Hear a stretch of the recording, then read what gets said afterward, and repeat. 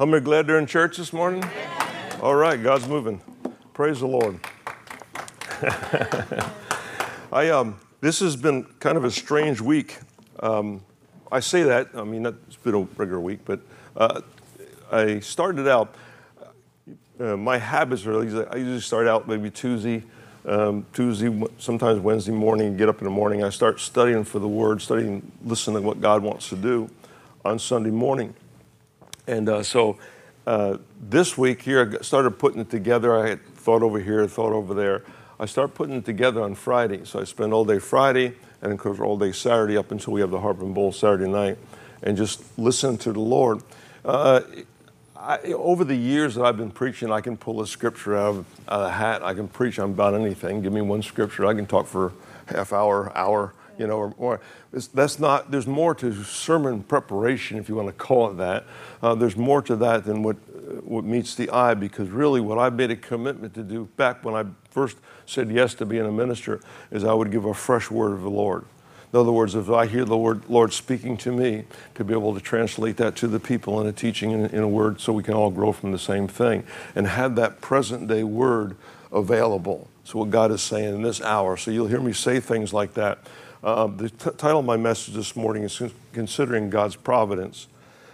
Providence is not just a town in Rhode Island. Amen. So for all those that aren't sure of the meaning, or that's the only thing you can think of right now is Providence, Rhode Island. The word providence from the dictionary is the protective care of God. That's what the word providence means. There's another biblical definition which goes like this. It says God's providence is God caring provision for his people as he guides them in their journey of faith through life, accomplishing his purposes in them, manifestation of divine care or direction. Manifestation of divine care or so what I started doing is I started getting in. I had another mindset of doing something different, and like God switched it in the middle, and all of a sudden I'm looking to these scriptures and different things like this, and God was showing me something that I really haven't taken a real good look at before. So I want to give you the message this morning. It's a little bit. He's taken another approach that I hadn't considered, even here. When I say messages, I'm talking about we've been given the task. Covenant Word Church in Key West has been given the task, of standing firm in the Word of God against a den of iniquity. I don't know if you realize that, but we live in a den of iniquity. But the fact is, God has preserved. He's not only preserved, he's caused us to come on top of a lot of different things. And I want to share how this works a little bit. God showed me another dimension. I'm trying to look for the language of this thing. God has shown me another dimension of spiritual warfare. Though I don't like using the term spiritual warfare, because basically when I say that word, it brings people to a thought of what they think it is. Resist the devil, flee from me. No. Listen to me. Listen to the message this morning, because he has given me another dimension I hadn't considered. Because it's biblical. I'll give you lots of scripture for it.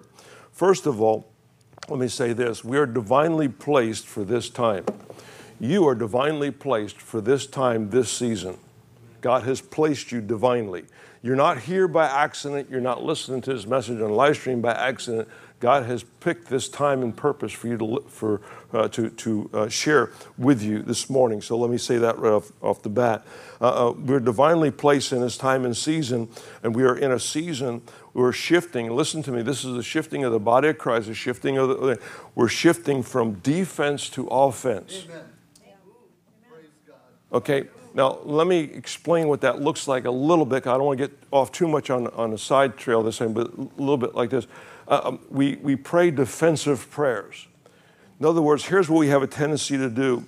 We pray prayers because we're in a problem, and we want God to bail us out. So when things go really, really rough for us, we pray really, really hard. How many know what I'm talking about? Yeah. Okay. So what happens is we're on a defense. Satan comes in. Sometimes the Bible says the enemy comes in like a flood. But, how many know what the word but in a sentence means? It means it negates everything before it. But God's raised up a standard against him. Amen. So praise the Lord. How many know what a standard is in the Bible? Standard is a flag.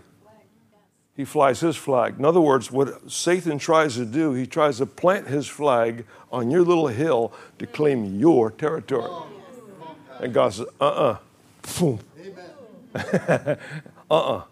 Not today. Not going to happen, ever. So what happens is when I say we're going from a season of shifting from defense to offense, now it's going the other way. We're being proactive of what God wants to do. Now, here's what I do not do. I do not look at what the world is doing and determine what time and season we're in. I don't do that. I don't believe we have to see what the devil's doing. The devil isn't the clue for us. We go to the Father. We have access to the Father. We go to His Word, and He tells us what season we're in. So I get words like this: we're in a time of season where we're going on the offense. Now, you hear me say this. The Bible talks about times and seasons are of the Lord. Okay, so let me give you, in the Greek, in the Greek word, the word kairos is the same word using for time or season. So the word kairos, meaning opportunity, season, or fitting time. There's another word in the Greek used for the word time, and it's called chronos. Chronos is a word refers to hours, minutes. The time we're in right now refers to time in a measurable resource. So those are the two Greek words. So let me give you some scripture right off the bat. Ephesians chapter 5, verse 16 says this: redeeming the time because the days are evil. The word is kairos. Redeeming the season because the days are evil. Amen. So what he's saying, he says, God says, I'm responding to where I want to position my church because the days are evil. So what God is saying, bear with me here. God is saying, he said, when the days are evil, guess what? We have a response. That is not a defensive response, but an offensive one. This is what he's saying. Because redeem, when you say, I can get back, I can redeem, I can rescue, the word redeem in the Greek is to rescue from loss, improve opportunities. Okay? So what happens is when the days are evil, it tries to strip you of that ability. So he's talking about kairos. They're outside the temple. When I say the disciples are outside the temple, they asked Jesus a question. He said, tear this temple down. In 3 days, I'll raise it up again. And the disciples begin to ask him, are we living in the end times? Are we living in the last days? How many know it's been a question of mankind since? Yeah. And Jesus says this. He said in Acts chapter 1, verse 7, he said to them, it is not for you to know times, chromos, or seasons, kairos, which the Father has put into his authority. Amen. Listen to what he said. What the Father has put into his authority. People are trying to figure out what end times we're in, looking at China or Russia or in light of Israel and all these other things, when God says, no. He said, it's within my authority. I can change the times and the seasons. He says, no, Jesus says, you don't know, and it won't be revealed to you because it's something that the Father holds on to. Why? He does not want us to be proactive in the time of getting out of here. Jesus was not a promoter of escapism theology. He certainly wasn't. No, we live for the day. We go to the Lord. We ask the Father, what would you like us to do? And the Father gives us the commands and we follow him. We'll do that from now, where you see us in the physical now, right through eternity. This is what it's all about. This is where the Father's heart is. Are we okay so far? All right, I'll get my introduction, then I'll get you some meat of the word here. Amen. So now, with that said, let me bring it to the book of Acts. Of course, we talked about Pentecost last Sunday, so that was Pentecost Sunday. So let me tell you what happened after Pentecost. Peter is walking outside the temple. In Acts chapter 3, in verse 1 through 7, it talks about this. And Peter walks up. This is the first miracle that happened after the day of Pentecost. He sees a lame man who's been lame from birth. Are you with me so far? He sees a lame man who's been lame from birth. We can spiritually say this is a type of what the world is today. They're lame. I mean, some lamer than others. But all right, let me get back. So he says. So he goes out and he says, and the guy's begging. That was his right. Why was he outside the temple? Simple. the Pharisees and the Sadducees wouldn't let anybody with any kind of affliction in the temple. They were automatically expelled from going to church. Are you here? They weren't allowed in. This man, from the time he was born, though he was Jewish, though he went through all the rituals, he could not be allowed into the temple. He could be allowed into the synagogues, but he could not be allowed into the temple because he was lame and there was something wrong with him. We keep that stuff outside. Of course, Jesus twice turned over the money changers' tables and set the thing back in order, brought the lame in, healed them. Well, here he is sitting out again. Jesus is after the ascension. This is all, and here's a guy sitting outside. And so Peter walks up. So what's Peter's ambition? Peter is on the ambition of Christ. He's carrying out Jesus' mandate, his gifting that he gave to him. He can do nothing but what Jesus told him to do. What did Jesus tell him to do? Heal the lame. Lay hands on the sick and they will recover. Blind eyes will be healed. Deaf ears will be open. All this stuff. He gave him an assignment, a mandated assignment. So Peter comes up, first time after the day of Pentecost. He says, man, the place shook, and we had all this stuff. And he walks up to this guy, and he says, silver and gold I have none. I'm not going to give you any. Not that he didn't have any. He said, well, I'm not going to give you any silver and gold. I'm not going to give you what you're asking for. The church has something better than what you're asking for. Just threw that in at no extra charge. Praise the Lord. Just saying. He said, but what I have, I give to you in the name of Christ. And he reached and grabbed his right hand. Very specific. There's a reason for his right hand. Because in Jewish custom, that's believed where the strongest blessing comes out of your right hand. So Jacob, Esau, Manasseh, cross-handed blessing. You've heard that story. Okay, praise the Lord. So he stretches forth his right hand. He grabs the man's right hand, and he immediately begins to stand. What does the guy do next? This is interesting. What does he do next? He finds the jumping and leaping. And I knew that, Cindy. But she's so excited about the sermon. But he jumping and leaping. So what's Peter and him doing? Hey, let's go on with it. He can't be kept out anymore. Now they're looking at this. And the Sadducees are looking at this. The rulers of the temple are looking at this. And said, this has got to stop. How did you get healed? He laid in the name of Jesus, I got healed. No, you can't heal in the name of Jesus because we made it illegal. Isn't it amazing that religion wants to make illegal what God has mandated for us to do? They made it illegal. Well, we don't believe in that. It's not part of our doctrine. We'll make it part of your doctrine. It's part of Jesus' doctrine. And it's certainly part of God's. Amen? No, it's illegal. Insomuch, and they were so corrupt in this religion that they even had the Roman Empire on their side, that they begin to attack and persecute the church. Are you here? Amen. The church goes in Acts chapter 4. They go, this is 4 or 5 years after Pentecost. Are you tracking this? 4 or 5 years after Pentecost. He said, they say this in a prayer meeting. Now, Lord, look at your threats and grant to your servants with all boldness that we may speak your word by stretching out your hand. Isn't it amazing? Not their hand, your hand, Lord. We're stretching forth your hand to heal and signs and wonders. Isn't that what they got in trouble for? So what are they praying for God to do? Turn it up. Can you see the different attitude with Christians then compared to Christians today? Oh, Lord, help me from this terrible thing. I don't want to be in discomfort. God is there in heaven so I can live comfortably.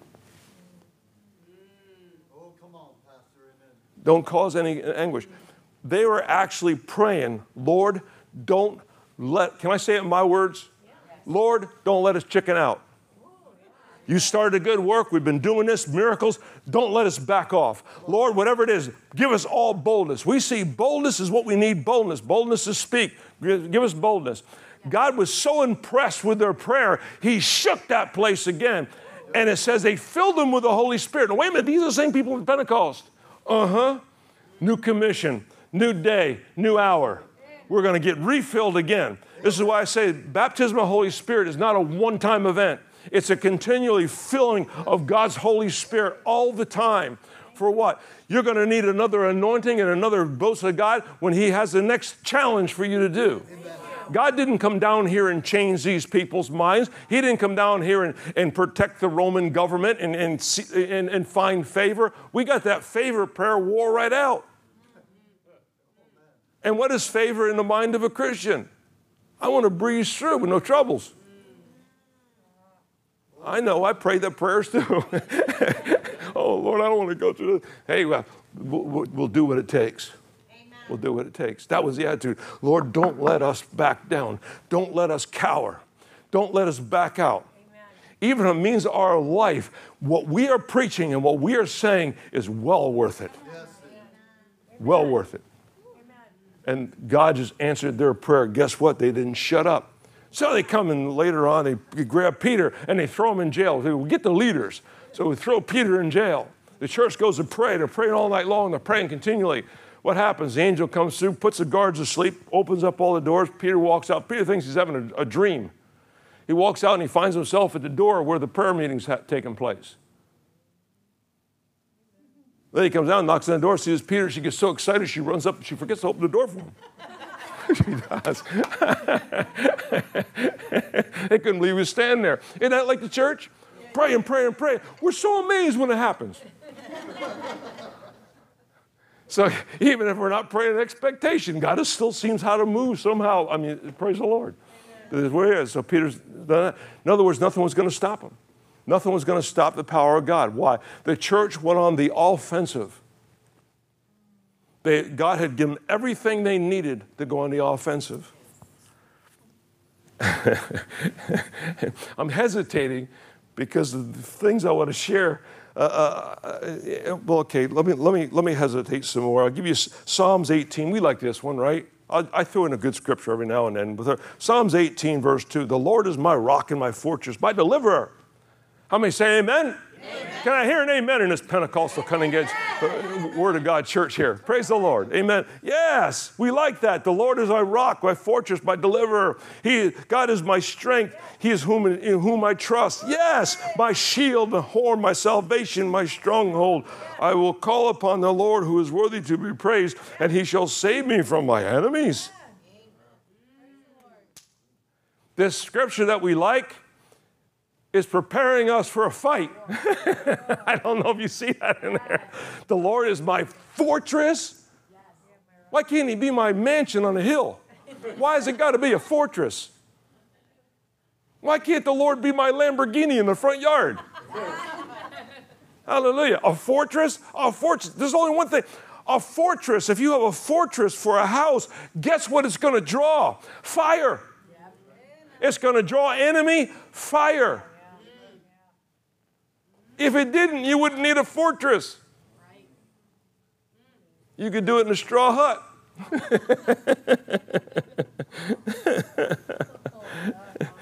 God took into consideration what we go through before it happens.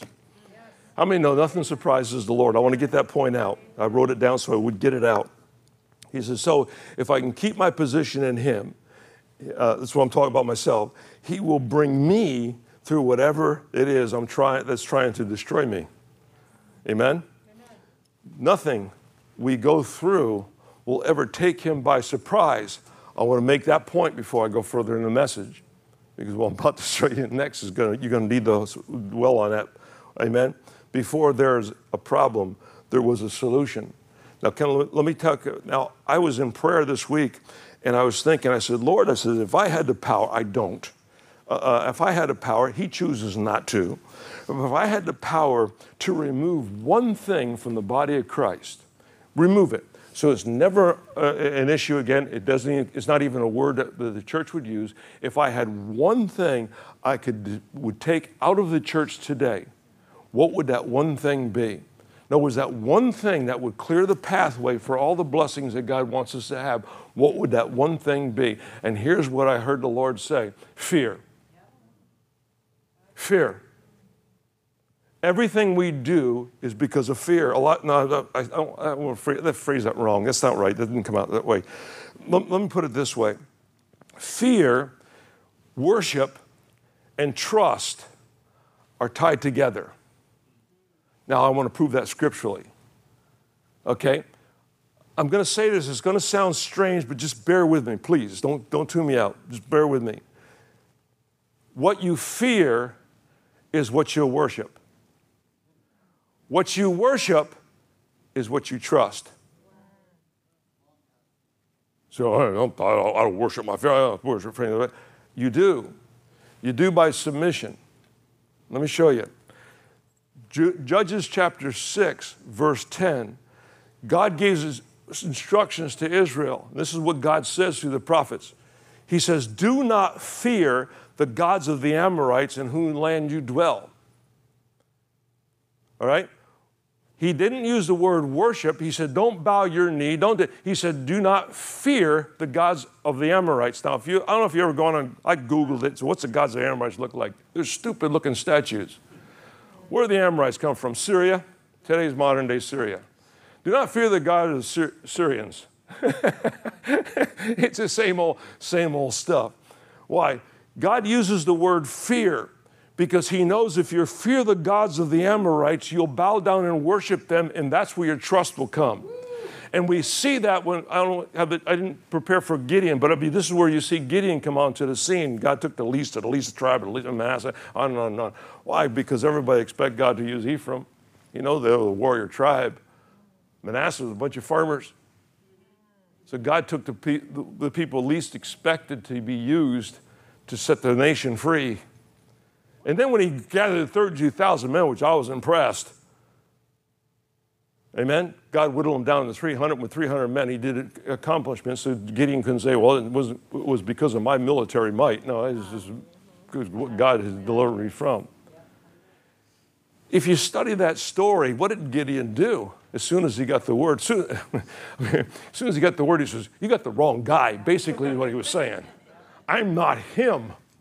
And the angel says, nope, Lord's correct. It's you, mighty man of valor. I'm not a mighty man of valor. I'm not a mighty man of valor. I'm hiding out from the enemy, trying to get enough food for my family. And God is trying to give you, this is my paraphrase, God is trying to give you the power and the position so you can feed a nation. We're looking to feed ourselves, and God's looking to feed a nation. Praise the Lord. What? God saw something in Gideon that Gideon didn't see himself. And can I suggest to you this morning that God is seeing something in every one of you that you're not seeing yourself? Me too. And when we depend on the times and seasons, this is a Kairos moment. God is coming into his church and moving us from the offense to from the defense to the offense. And we're going to call out the enemy on his turf. Are you okay with this so far? No, you're already not liking this message, I can tell. Okay, praise the Lord. It says, fear not is the most repeated command in the Bible. Let me get back to my position on fear. What replaces fear, number one, is hope. Let me get back. I don't want to get ahead of myself. Where did fear come from?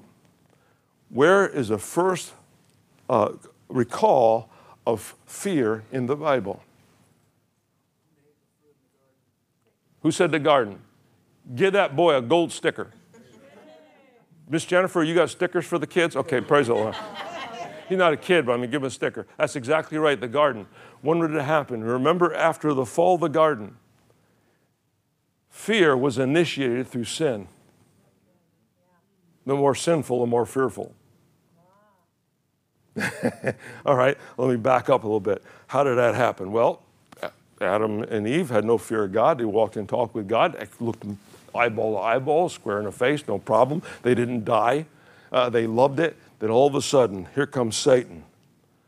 I like that old Cajun joke, you know. A Cajun would have ate the snake and forgot about the apple and saved us all a lot of trouble. Amen.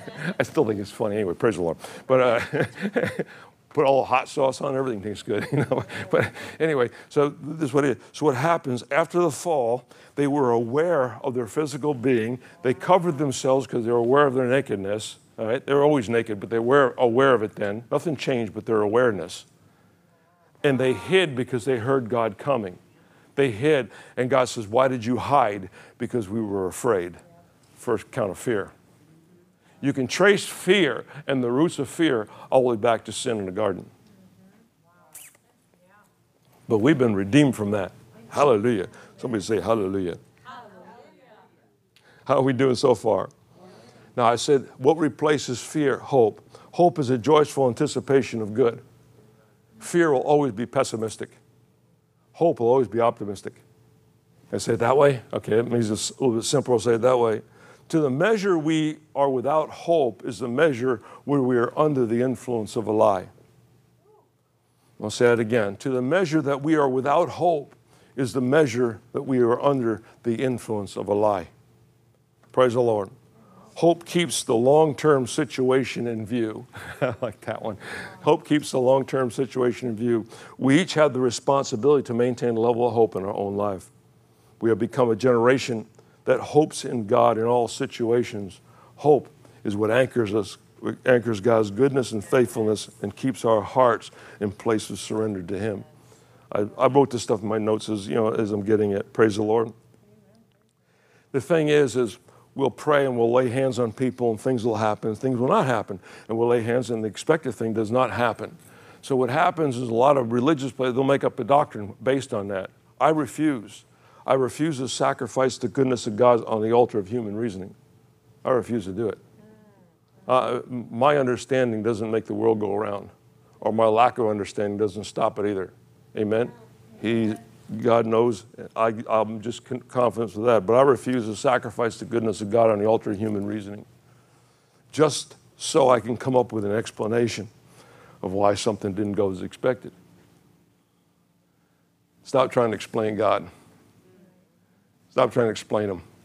Believe it. If you laid hands on somebody and they didn't get the healing that you were praying for, didn't get this and you're healing on, do it again. Listen to God, do it again. Maybe we need more fasting. Remember the disciples? They were the experts on casting out demons. Jesus was standing there. And they went to cast out the demon and they couldn't get that demon to cast out. Jesus comes up and speaks to them, the demon leaves. They take Jesus aside and say to him, why couldn't we cast out the demon? He said, this kind only comes out by prayer and fasting. Jesus didn't pray or fast. In other words, this comes out by the closeness to God. Amen? Maybe, just maybe, it's not across the board ever, but maybe we need a more closeness with God if we want to see our prayers answered for somebody else. Amen? Because we are commanded to lift up the hands that are weak. We are commanded to do that. Praise the Lord. How many know Romans chapter 8? If I mention Romans chapter 8, how many could raise their hand? They know something in Romans chapter 8. Okay, here's what you know in Romans chapter 8, verse 37. Yet in all things, we are more than conquerors through Him who loves us. Do I hear an amen? Amen. All right, verse 38. I am persuaded neither death nor life, nor angels, principalities, or powers, or things present, nor things to come, nor height, nor depth, or any other creature is able to separate us from the love of God. Do I hear an amen? Yes. Do you know what you're saying when you read that? Yes. You think you do. No. Let me just take a side note here. I am persuaded that neither death or life, nor angels, principalities, powers, things present or things to come, nor height, nor depth, nor any other creature is able to separate us. There is one thing missing from that list. You.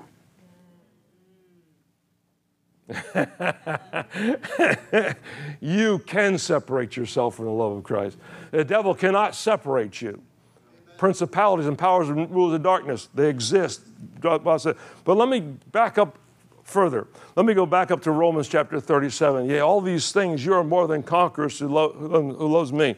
Do you know what he's saying? When you read that, do you believe that to be true? Not a trick question. Do you believe that to be true? Yes. Okay. Then you know what you're saying when you say it? You were born for a fight. You want to see what it looks like God on that one. Hallelujah. I need a camera back here, Jim, so we can just see the faces there. You are born for a fight. If you can say that, yea, all things are more, I'm more than a conqueror. Yes, I'm more than a conqueror. God's made me more than a conqueror. Guess what? You're born for a fight. The problem is who we're fighting. We're not fighting the will of God. We're not struggling with him. We're not trying to figure out who we are. We're fighting the enemy. I'm really kind of dragging my feet for the next point I want to bring across. But I've really got, I don't know. All right, I guess we'll just dive into it. I'm going to, this hit me unexpectedly. Yes, I know these scriptures. Yes, I've read these scriptures over 100 times, or not 1,000 times. Yes. God blindsided me this week, so I'm going to blindside you. Amen? Praise the Lord. He did blindside. I'm looking at it. Yes, more than conqueror. I got that one down. Yes, if we're a conqueror. Yes, we're born with a fight. I'm going to preach it, Lord. Yes. And then he takes me over to Job chapter 1, verse 8. I'm not particularly fond of the book of Job, but anyway, okay, I'll go over that. He said, then the Lord said to Satan, have you considered my servant Job?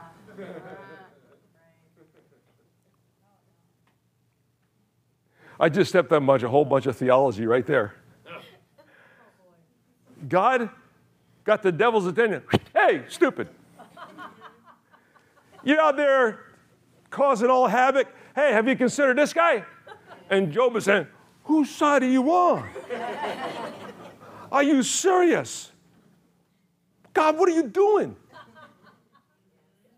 Understand something with God. There is no stealth, secret agents. Are you here? Have you considered my servant Job? Now, I thought that would be the end of it. You know, we don't end the story, read the end of the book. Job comes out fine. Gets back twice whatever he lost, okay? Then I go to Matthew chapter 4, which is also the same in Luke chapter 4. This is Jesus now. We're talking Jesus. Jesus was led.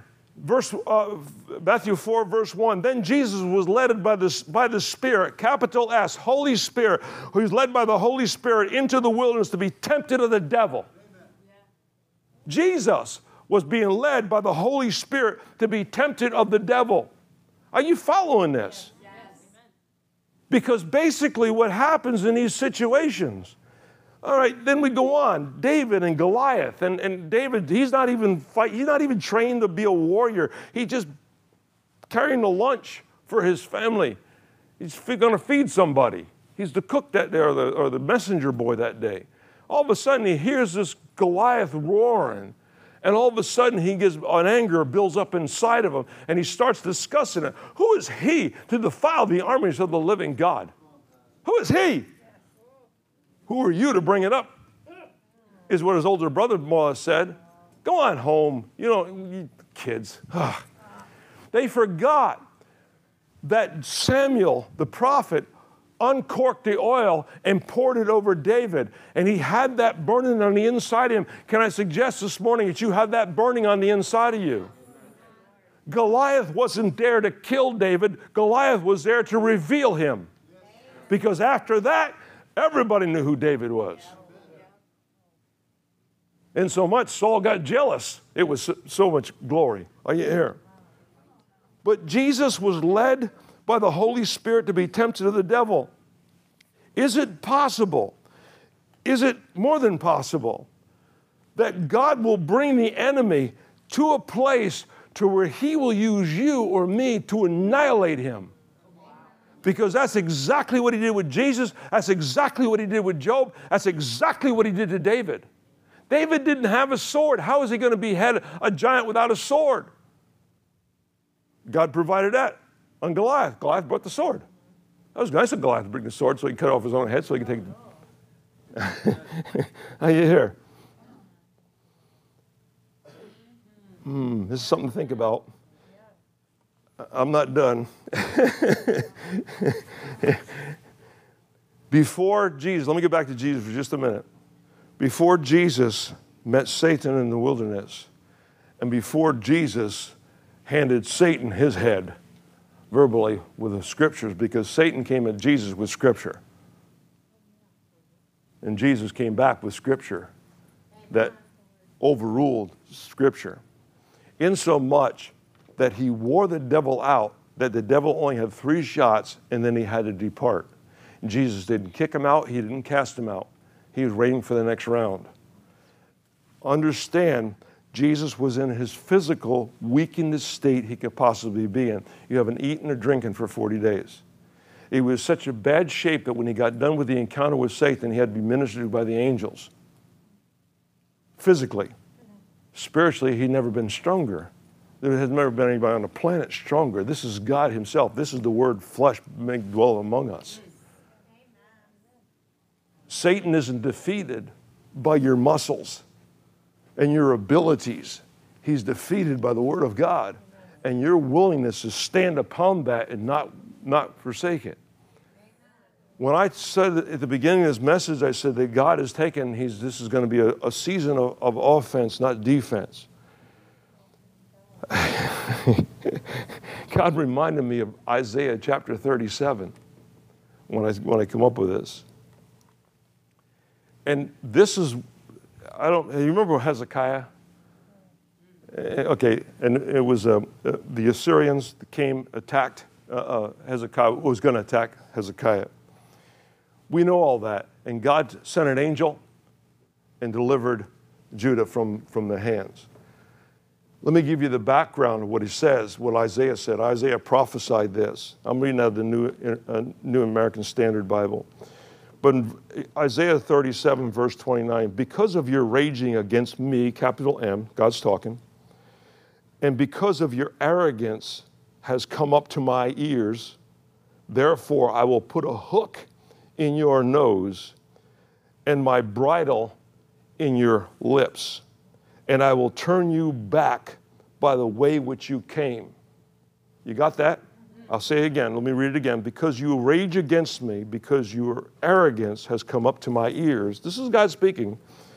Therefore, I put a hook in your nose and a bridle in your lips.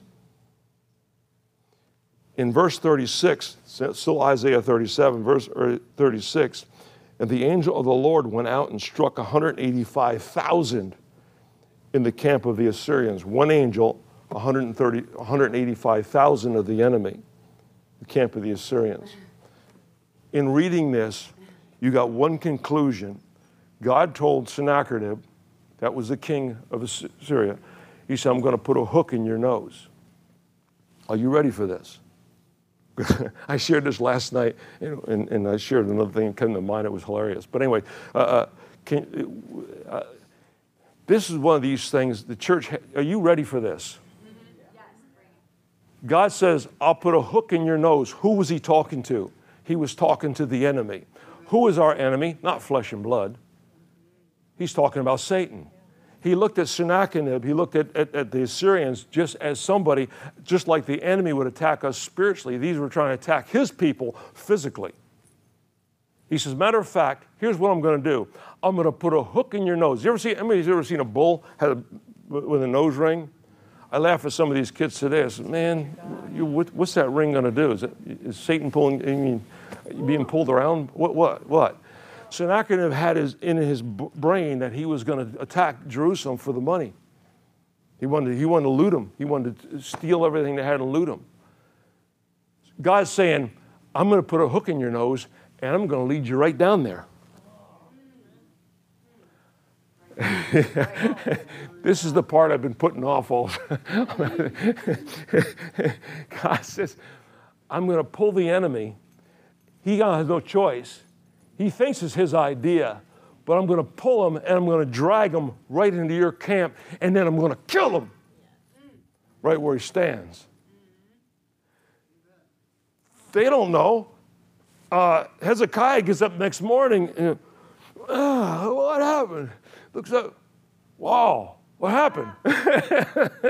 Expecting a fight.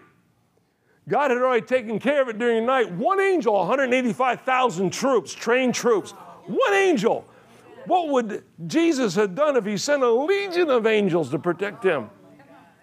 There wouldn't be a planet left. There wouldn't be a planet left, plain and simple. Amen?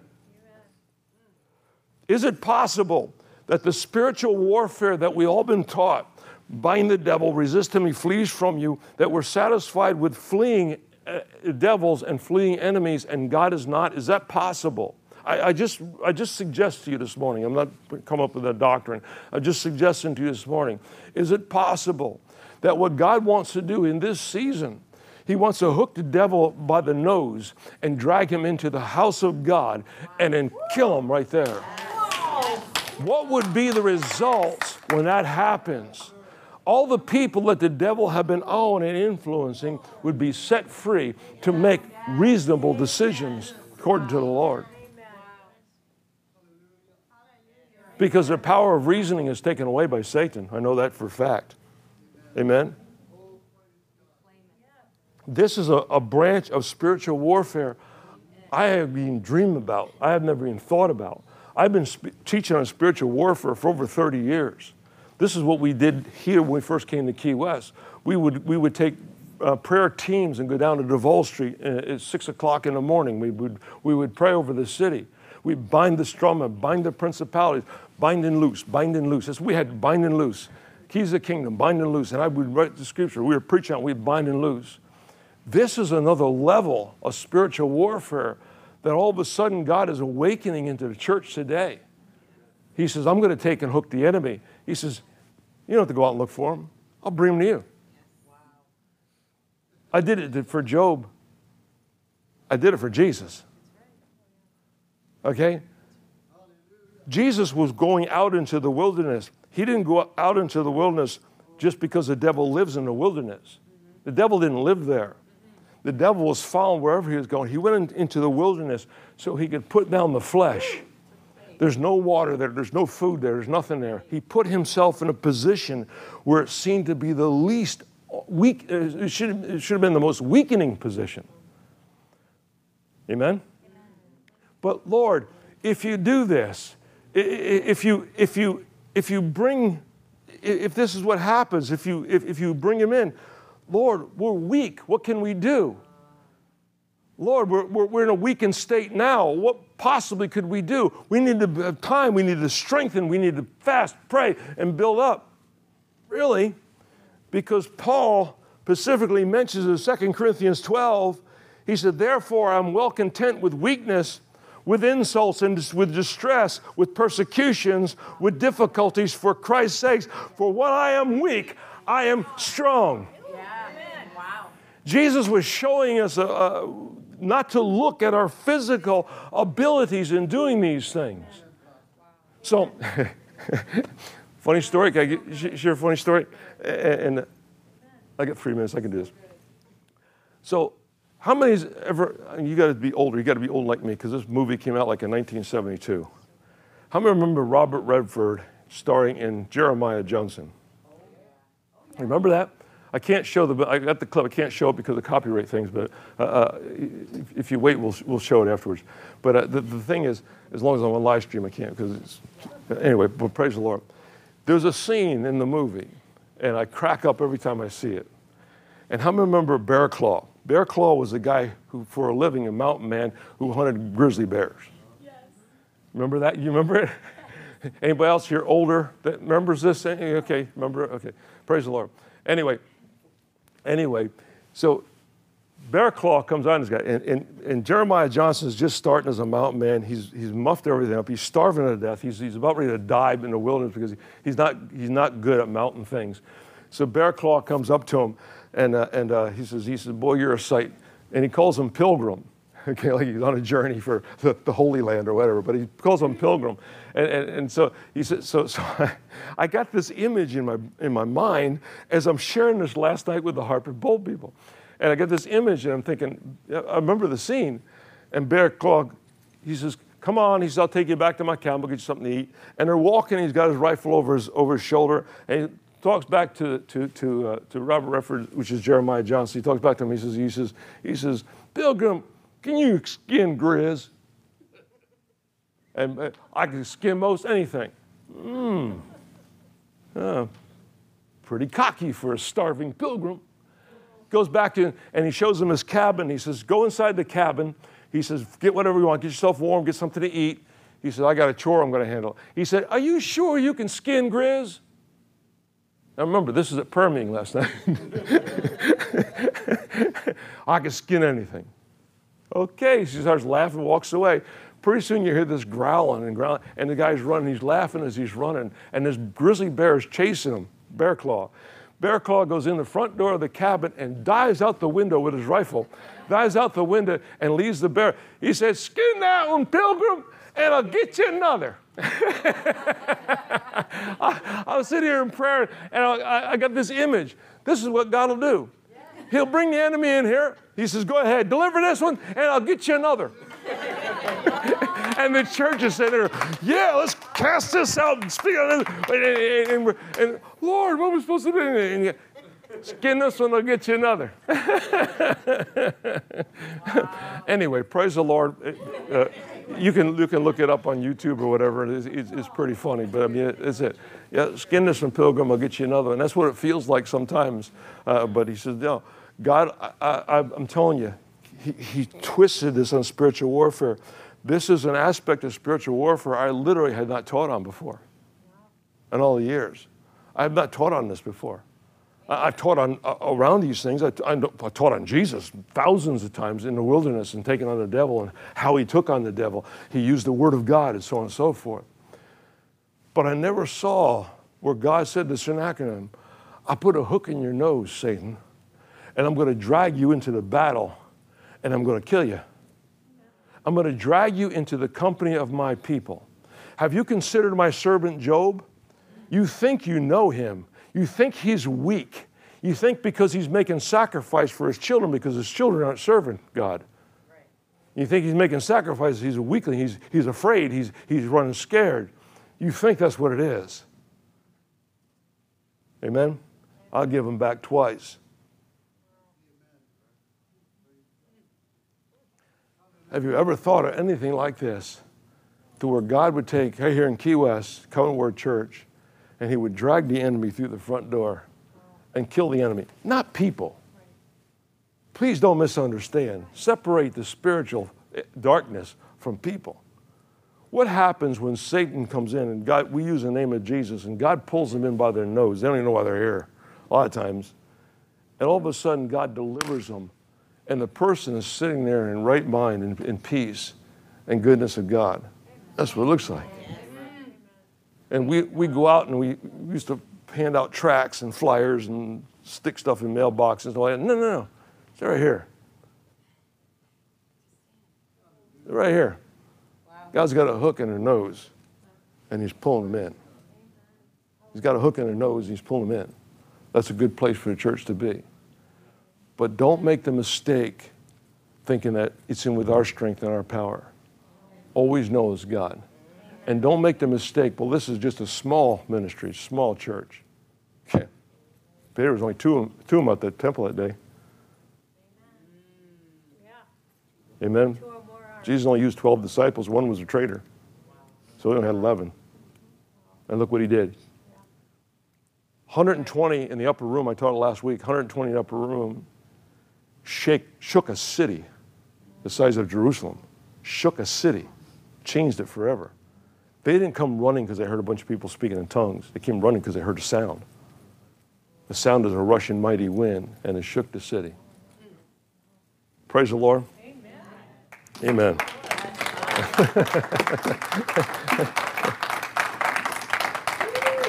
Anymore, I don't think, well, Lord, I've read it all. I've done it all. I've been there. I've been to all these nations. I've done all this stuff.